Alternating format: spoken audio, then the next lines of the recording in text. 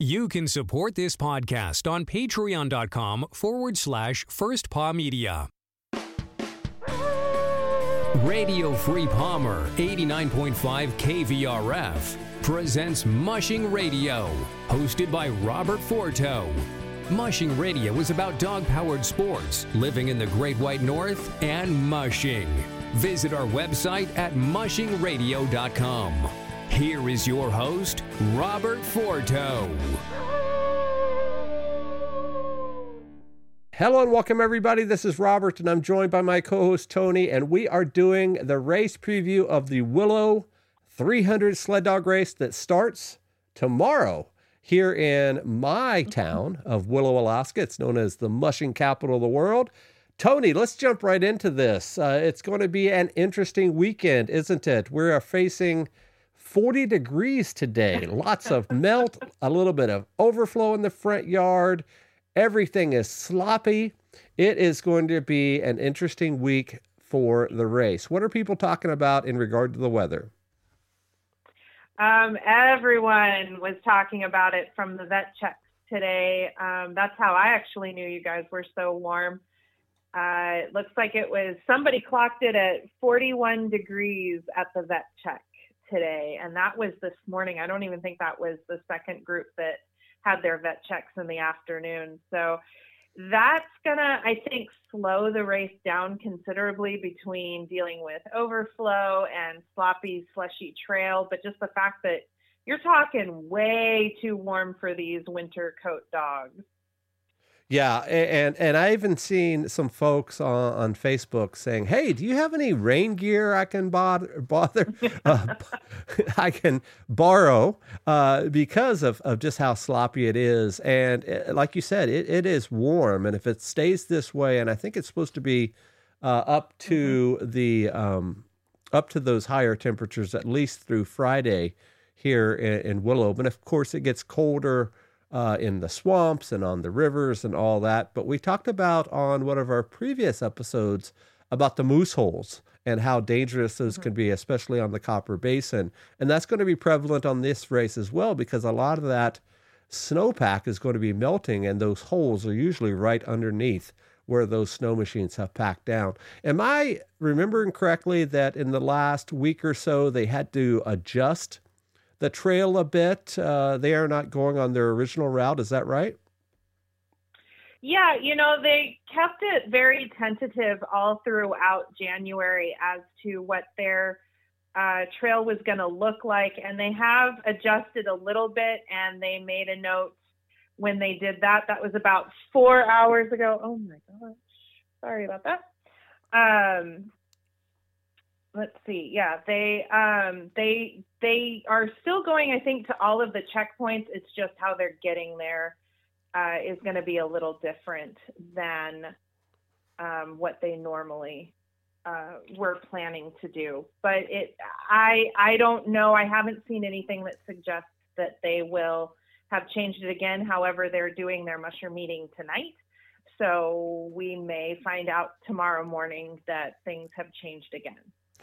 Yeah, and that mushroom meeting, for folks that are not familiar, that is a very important part of any mushing event. That's where they talk about the trail, they talk about the checkpoints, they talk about any hazards out there and all that. And almost all the time, I cannot think of a time when I have been involved with a race that a person is allowed to miss the mushroom meeting and still be able to take part in the race. And I know that the Willow 300 was big time on vet checks this year. They wanted to make sure that everybody was at vet checks. Yeah. Now, at other races, this is important to note, at other races, sometimes they allow the mushers to have their own vet check and have their own vet sign off on all their dogs and, just produce the paper that says, my vet says I'm good to go. But if I'm remembering correctly, Willow 300, they required everybody to be there. Is that right? Yeah, they want everyone there. Most of the smaller races, they require you to still come to the vet check unless there's extenuating circumstances. But that's why Amanda Otto had to bow out of the Copper Basin, because she couldn't make it to vet check in time, even though they were going to give her more leeway after hitting the caribou. All they needed to do was get her to Willow so that somebody could drive her over to the Copper Basin. That didn't happen in enough time for a vet check to happen before the start of the race. You typically see the mushers using their own vet check with their own vet with Iditarod and the Quest. And that's kind of where Hugh Neff got into trouble a few years ago with the 2018 race. There were concerns about some of the dogs at the very beginning of the race where they would not have passed a vet check with the Quest team, but they passed through his own vet. So I don't know if that's necessarily why all of these races are going more towards, no, we have to be able to say yay or nay to these dogs, or if it's just something that just makes it easier than trying to deal with even more paperwork at a very busy time when people are registering and they have to sign all of the promotional swag and they have to go to these meetings and they have to sign liability forms. It's just one less piece of paper that they have to deal with, is my guess as to why they do it, not necessarily because of something that happened in another race somewhere else. So this race is exciting because it is a mass start race, and they start at the Willow Lake where the Iditarod restart happens. I know last year, or maybe it was the year before, they started over at Deschka Landing, if my memory serves. But a mass start is crazy, cool, chaos, any adjective you can think of in mushing. That's what a mass start is. And it literally means that. They say it's go time, and you have 26 teams, I guess, 25 teams for the Willow 300. And we're going to talk a little bit about the Willow 150 after we talk about our mushers in this race. But we have upwards of 30 plus teams all taken off at the same time across this lake. And it's interesting, if you know about Iditarod, it's interesting that the lake is probably, I don't know, 3/4 of a mile long or so. And then it immediately goes into a very narrow chute, which ends up on a residential street. And you run along the side of this street on the trail on the right side, and then you get on to several large lakes. But when you have 30 plus teams all jockeying for position across 3/4 of a mile, it can be crazy at that bottleneck. And I am just so surprised that there has never been any major issues, because you're having to brake and drag and, it's driving. That's what dog driving is all about. It's a fun event to see, isn't it? It's one of those things that if I ever do make it up there, I would love to see it. I know that Julia Reddington, she typically brings her camera out and shoots that. And I think the first year she did that, she decided she wanted to shoot from across the lake there near the bottleneck, until she realized, oh crap, that's a lot of teams coming my way and there's not room for them to go around me. So that was a really funny story from a few years ago. And I've been run over by a dog team running full speed. It's not fun. So, if you do go out to the start, make sure to stand back from where they're trying to go through that little chute, because it's not fun. The recovery is long and you look like a prune with all the purple and all of that. But yeah, the mass start, one thing I will say is I've noticed in recent years, especially the teams, there are some teams that hold back. The Barringtons typically hold back. Other teams hold back. They let the front runners, the crazy people, go first. And then they'll sit and maybe wait a couple minutes and then they can go, which is totally legal in the rules. If for any reason a team does not feel comfortable going at the word go, they're not penalized for it. It's up to them. I mean, they're just starting a couple minutes late. The clock starts when they say go. Their race has started whether or not their dog has taken off yet. So I think that does help a little bit with the bottlenecking, and you'll see that. It's not like at the Kuskokwim 300 where, they start on the ice and they have that widening before they have to finally bottleneck onto the trail. They've got time to make that. Like you said, there's less than a mile for 30 teams to get across that lake and into some sort of position. Yeah, and it's amazing. I've only been a part of just a couple of mass starts in my mushing career, and that's driving for sure. So we mentioned in the Willow 300 that there are 25 dog teams. There is an honorary musher at number 1. I know you asked this on social media today, but is that Lance Mackey as the honorary? I knew that it was Lance Mackey. It's actually confusing because they're starting the bib numbers at 2, but they did not totally retire. I don't think they've totally retired the bib number 13, but bib number 13 isn't actually on the roster. It goes from bib 12 to 14, and that is also in honor of Lance. I asked for clarification to see if that's a permanent thing. Didn't hear back from the race. They're pretty busy today with vet checks and musher meetings, so I didn't expect to get an answer, honestly. So there's 24 teams. It's just a little misleading because they do have 2 bib numbers missing out of that list. Yes, and I just noticed that. So that is interesting. Not a number 1, not a number 13. So I remember way back in early summer, right when Lance passed, we put it up on social media that they should retire number 13, and maybe they're taking us up on it, at least on this race for sure. This is an Iditarod qualifier. It is a 300-mile race, and we are going to talk about that 150 in a second. But we have quite the field here, and I know that there was some jockeying back and forth at the last minute with some big-name mushers, including Ramey Smith, who looks like he jumped in at the stroke of midnight, if you will, right before the entries closed. He is the last bib number there at 26, but Ramey Smith is on there, as well as Jason Mackey, the Barrington twins, Travis Beals, Nick Petit, Eric Kelly, Jason Mackey. Name them all. Who are your favorites? All of the ones that you just mentioned, and then some. We need to mention Dan Caduce in that. We need to also mention Mila Porcel, though she has said on the race Facebook page not to pick her for the winning musher because she's planning on training young dogs. I don't trust any musher who says anything like that. We've seen it with Nick Petit way too many times, and he's not the only one that plays those mind games. So if you're asking me who my top 3 are, I'd go with Nick Petit, Dan, and then Travis Beals, who is a latecomer as well. He and Nick both were supposed to run the Kuskokwim 300 this weekend, but they decided there was just not enough time to get the logistics in order. Nick, of course, just won the Copper Basin a couple weekends ago, and he didn't feel that there was enough recovery time, plus getting all of his drop bags done and whatnot. So he came to a race that starts 2 days earlier. I don't, whatever, it's whatever, Nick.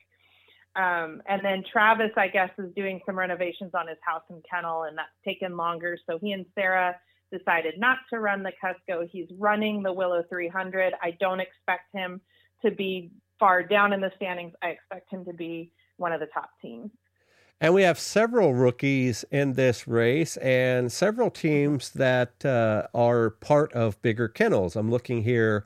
We have a couple of teams from the CV Kennels. We have a couple of teams from Dream Big Kennel. And we have a couple of teams from, of course, the Seeing Double Racing, which is the Barrington twins. So your top 3, you said, were Dan, Travis, and who? Who was the third one? And Nick.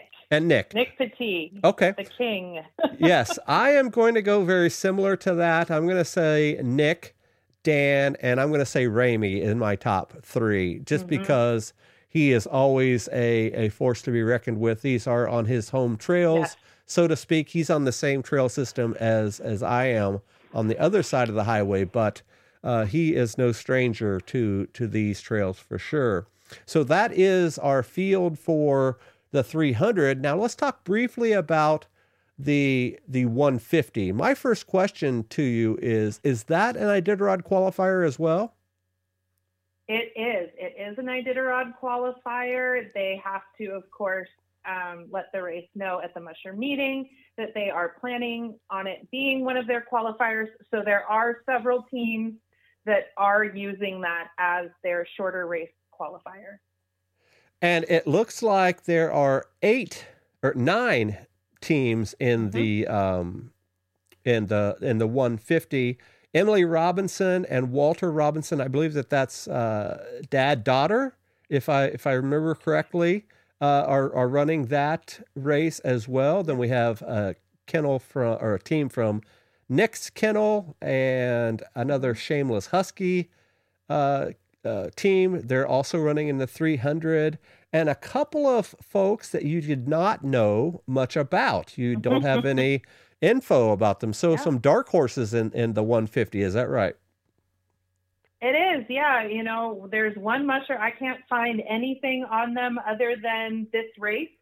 And so I just have their name. And then another one, I've got their Facebook page, but I don't know if they're running their own dogs, if they're running for another kennel. So it's a little interesting. That's kind of what we see in these smaller races.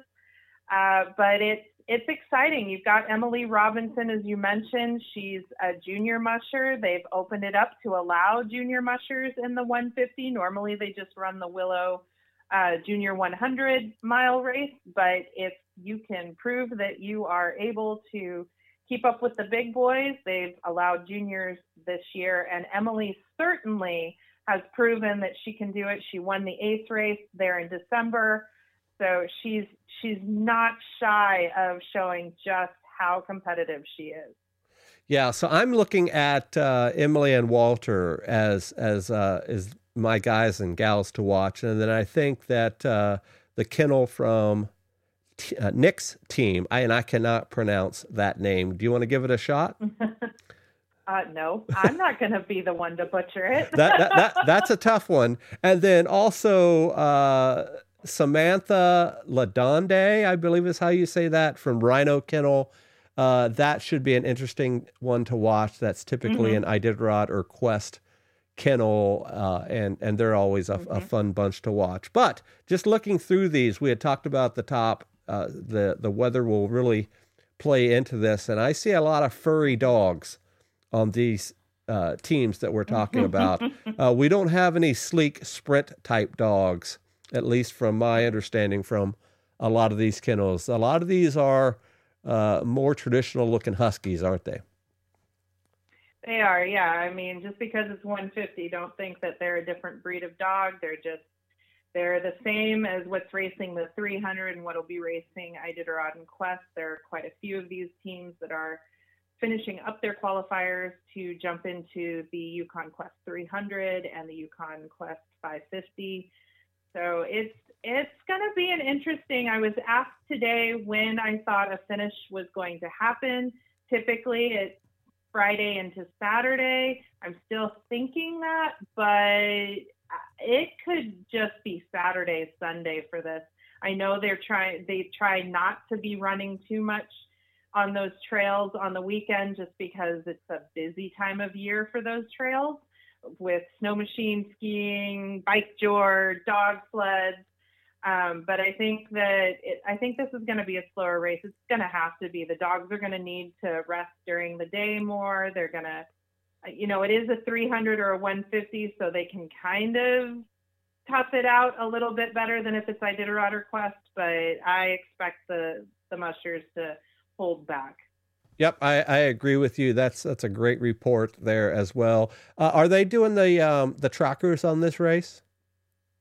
They will. They haven't. The link hasn't gone live yet. That typically happens after the musher meeting when they're able to get back and punch that all in. But it should be on trackleaders.com tomorrow morning.